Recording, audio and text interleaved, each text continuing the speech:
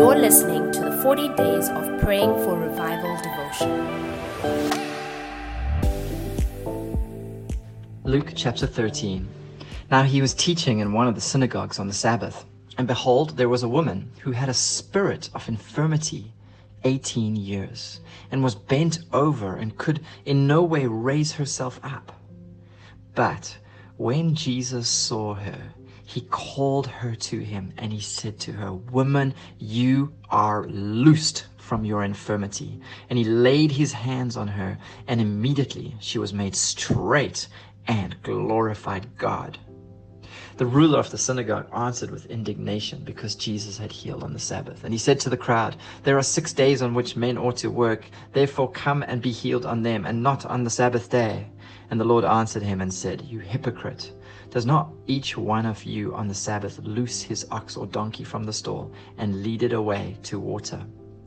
So ought not this woman, being a daughter of Abraham, whom Satan has bound, think of it, for 18 years, be loosed from this bond on the Sabbath."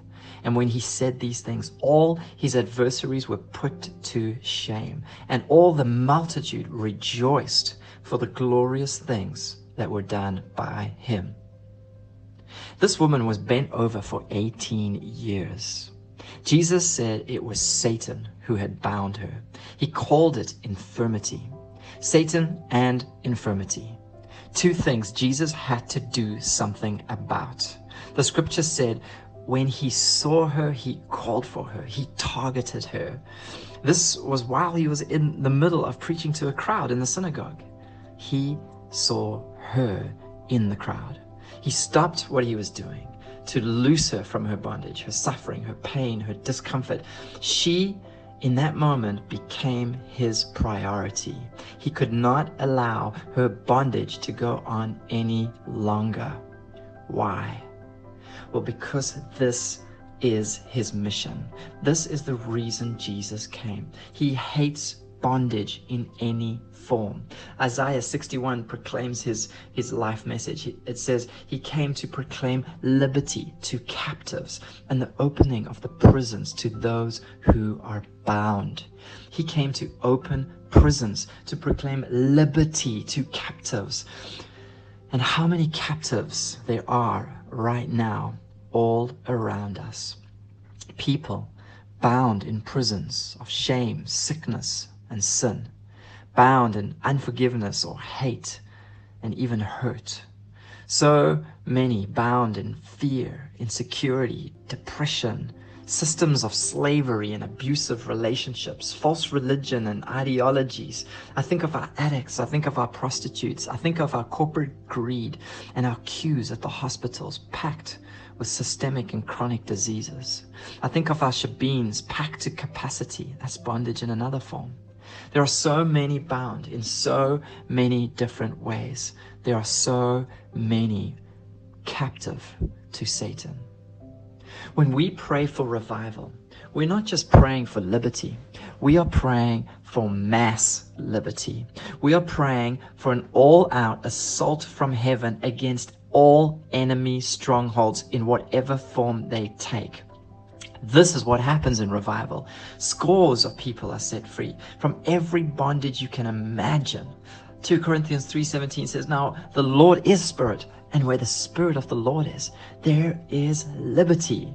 When the Spirit of God comes and invades our earth with revival, top on his agenda is liberty. For where the Spirit of the Lord is, there is liberty.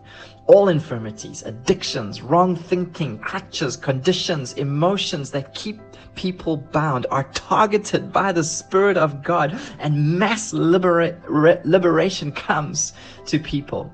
It is every cell within the prison opening. It is people set free to be who they were called to be, no longer trapped and oppressed, but free. Can you imagine a liberty like this coming on our university campuses, on our neighborhoods, on our blocks of flats, in our whole city? Revival is liberty on a massive scale. Can you hear William Wallace shouting for freedom? That is the shout of heaven. Let my people go, that they may worship me. And this is what we're praying for. Martin Luther said, prayer is not overcoming God's reluctance, but it's laying hold of his willingness. He is willing to set the captives free. He set that woman free. He was willing to cleanse the lepers. He cast out every demon. So let's lay hold of that willingness. And as we pray for revival, let's remember we are praying for mass liberty to come upon our city.